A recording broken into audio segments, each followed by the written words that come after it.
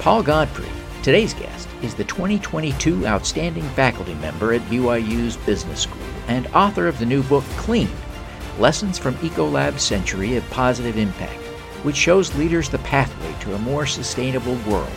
He'll share insights about his work and his superpower. I'm your host, Devin Thorpe. Welcome to the Superpowers for Good show, where we empower you. Paul, thank you so much for joining me for this conversation. It's just a thrill to catch up again. Yeah, Devin, it's wonderful to see you again. You're looking happy and healthy. Well, thank you, Paul. I was so excited when you reached out to tell me about your new book. Congratulations on publishing Clean: Lessons from Ecolab's Century of Positive Impact. I'm excited to learn more. I can't wait to read it. I apologize that I haven't had a chance to do that, but I will endeavor to get that done before I write this episode up. But it's a thrill to see that you tackle this. Tell us about Clean. Well, the first thing I'll tell you is if you haven't read it yet, that's good. It only came out on Tuesday, and I think Amazon just started shipping probably Tuesday night. So you're probably okay there. So I was doing some work for a international company that did industrial water back in 2017, and they wanted to know about this company, Nalco Water, which was the industry leader. So I did a bunch of research, and everything I read about this company was just hard to believe because their customers sang their praises. They helped them manage water, save money, reduce their environmental footprint, a whole bunch of things. And so I said, is this real? So I called up. Now, Nalco got bought by Ecolab in 2011. So I called up, get this, the Ecolab main number, the receptionist in 2017. They still had one. And I said, could I talk to somebody who knows about sustainability at Nalco Water? And the receptionist, very kind, sure, I'll connect you. And I'm thinking, oh, yeah, right. I'm going to end up at voicemail, or I'm going to end up in some administrative assistant's office, and I'm just going to be lost. And about 15 seconds later, this guy, Emilio Tenuta, answers the phone. And Emilio is the vice president of sustainability at Ecolab. And he had come from Nalco, and we had a great conversation, found out that we had a lot in common, both personally, but also the way we viewed the world. And that led to a partnership where we wrote a couple of business cases. And then we decided to write this book to celebrate Ecolab's 100th birthday. So on March 9th, Ecolab turned 100 years old. And the fun thing about the book and the story is Ecolab was sustainable from day one. So their value proposition was about reducing environmental impact, making a social contribution from their business. And this is from their first product, long, 90 years before sustainability comes on the market as something companies ought to care about. They were doing it. So, this is a story, but it's a story not about Ecolab. Ecolab is sort of the skeleton, but the story is about the principles that they used to become a sustainable company. And those are the same principles that other organizations, companies, NGOs, churches, governments, by adopting these sets of principles, they can become environmentally, socially, and business sustainable. So it's interesting that the book is in a way a celebration and almost a corporate memoir, but you've turned it into something of a how-to manual as well, haven't you? Yeah. So each chapter starts with an Ecolab story. One of them, I got to travel to Vegas to write the book because you've been to Vegas, and it's all about heating and air conditioning and water conservation. And so Ecolab literally owns Las Vegas in the water treatment, air conditioning, and sanitation space. I think of the 19 major properties on the Strip, they have 13 or 14 of them buying some version of their products and services. So, there are stories about Ecolab, about the people, about what they do, but then it's about the principles. And you can see behind me this pyramid which are the 5 Ps or the 4 Ps that that Ecolab has used to become successful. And at the whole root of it, this is back to 1923, is a world perspective, a view, a Weltanschauung that sees fundamental respect between Ecolab as a business and its customers and employees and other stakeholders. A view of the world that's integrated. So seeing that cleaning material is more than just cleaning your desktop or your surface. It's about water, it's about labor. And so by being fully integrated, Ecolab offers a product at a price premium that saves its customers money. Then they're growth oriented. I mean, they went from 1 employee and a couple $1,000s in sales to a $14 billion corporation. They're extremely humble. They learn from their customers. They learn from their employees. When they make mistakes, they own up and they move on. And then they're all about technology, which is technical solutions. Innovation is going to help us become more sustainable. You combine those 5 things, you got the right perspective. And that's what the book's about. It's about, if you adopt this perspective, how does it help you set priorities? How does it help you invest to build processes and products? And how does it help you perform? So that's sort of moving up the ladder there. My screen is a little bit, it's not mirrored, so I'm moving a different way. But that's the story of the book. And the key thing is, whether you're a new startup or an existing company, you can change your perspective. You can adopt the right perspective and become and lay the seeds to become a sustainable company. What is the key? We don't have time to go through the whole book, of course, but if you were to distill down to one key message, what is the step for becoming a more sustainable company? Well, I think as any author will tell you, there's not one, but there's 2. One is respect. You have to fundamentally believe that everything you deal with is an entity worthy of respect.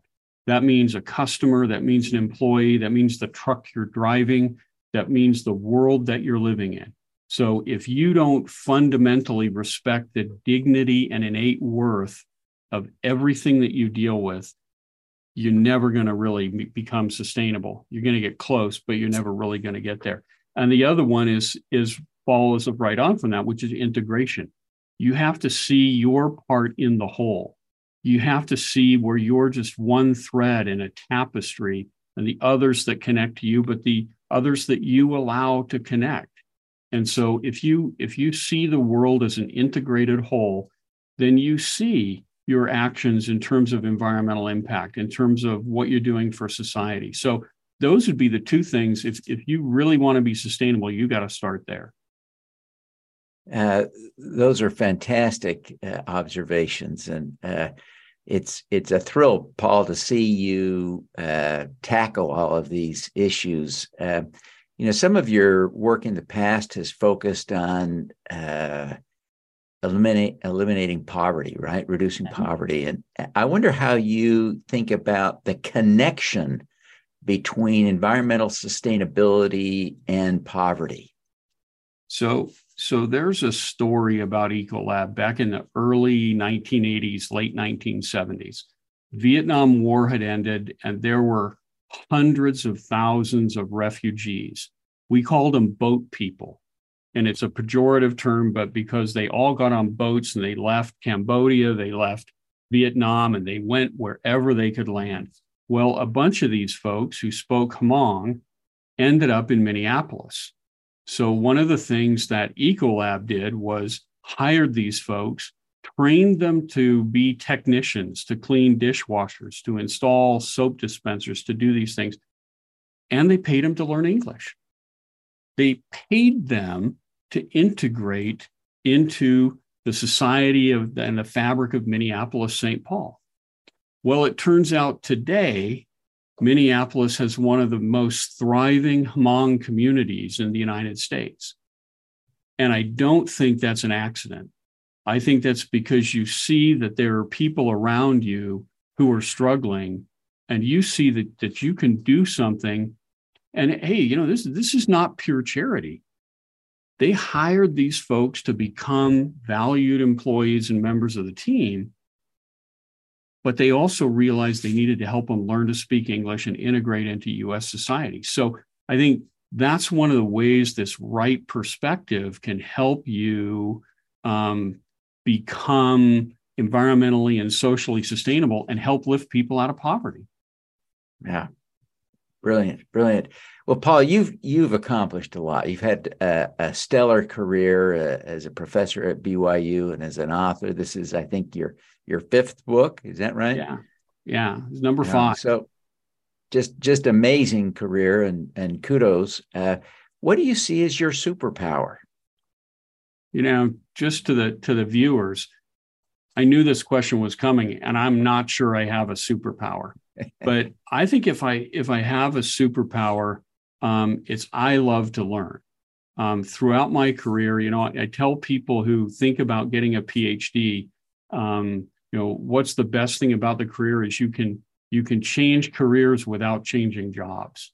So I have looked at over the course of my career how businesses earn long-term profits, why some are sustainable over time in terms of pure profitability. I've looked at poverty. I've looked at strategic risk. Now I'm looking at sustainability.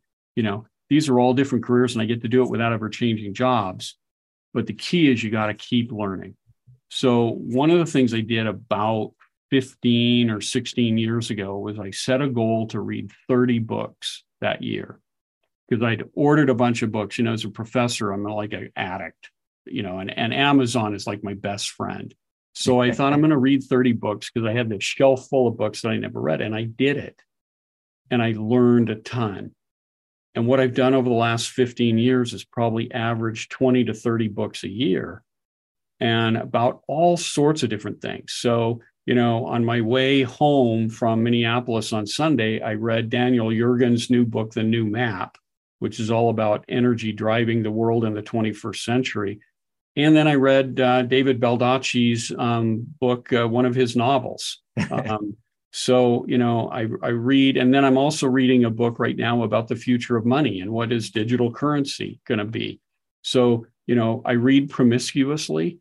I don't draw lines about what I'll read and what I won't read, but I read a lot, and that gives you a different perspective on the world. And so I think my superpower would be, I know how to learn, and I love it.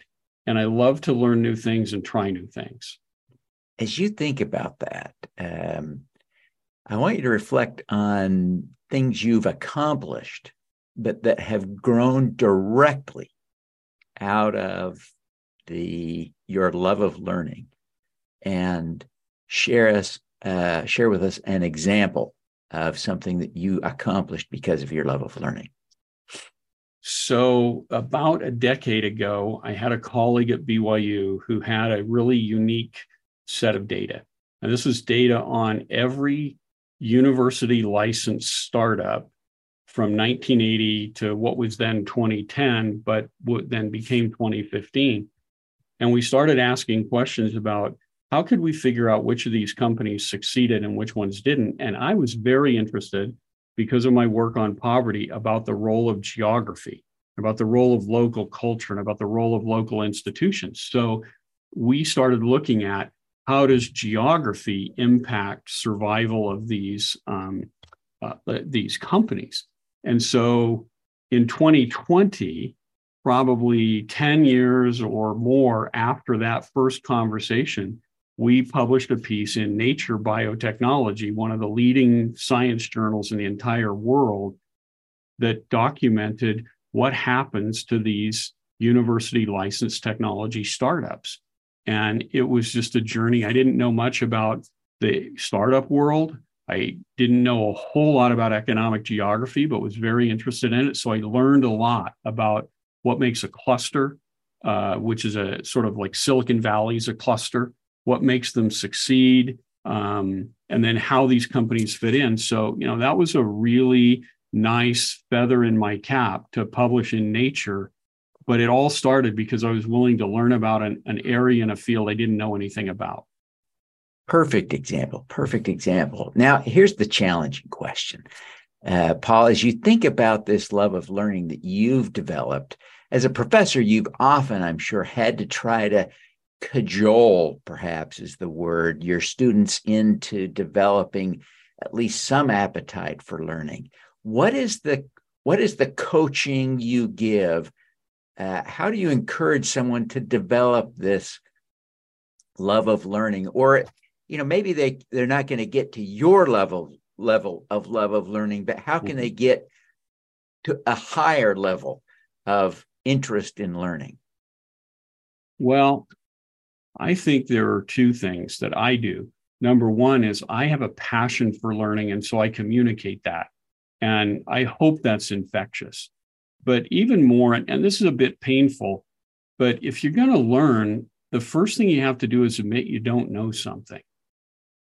You have to get over that hurdle. So one of the things that when I used to teach ethics, and teaching ethics at a religiously based institution is really, really tough, because everybody thinks, hey, I'm religious, I'm faithful, I don't need ethics.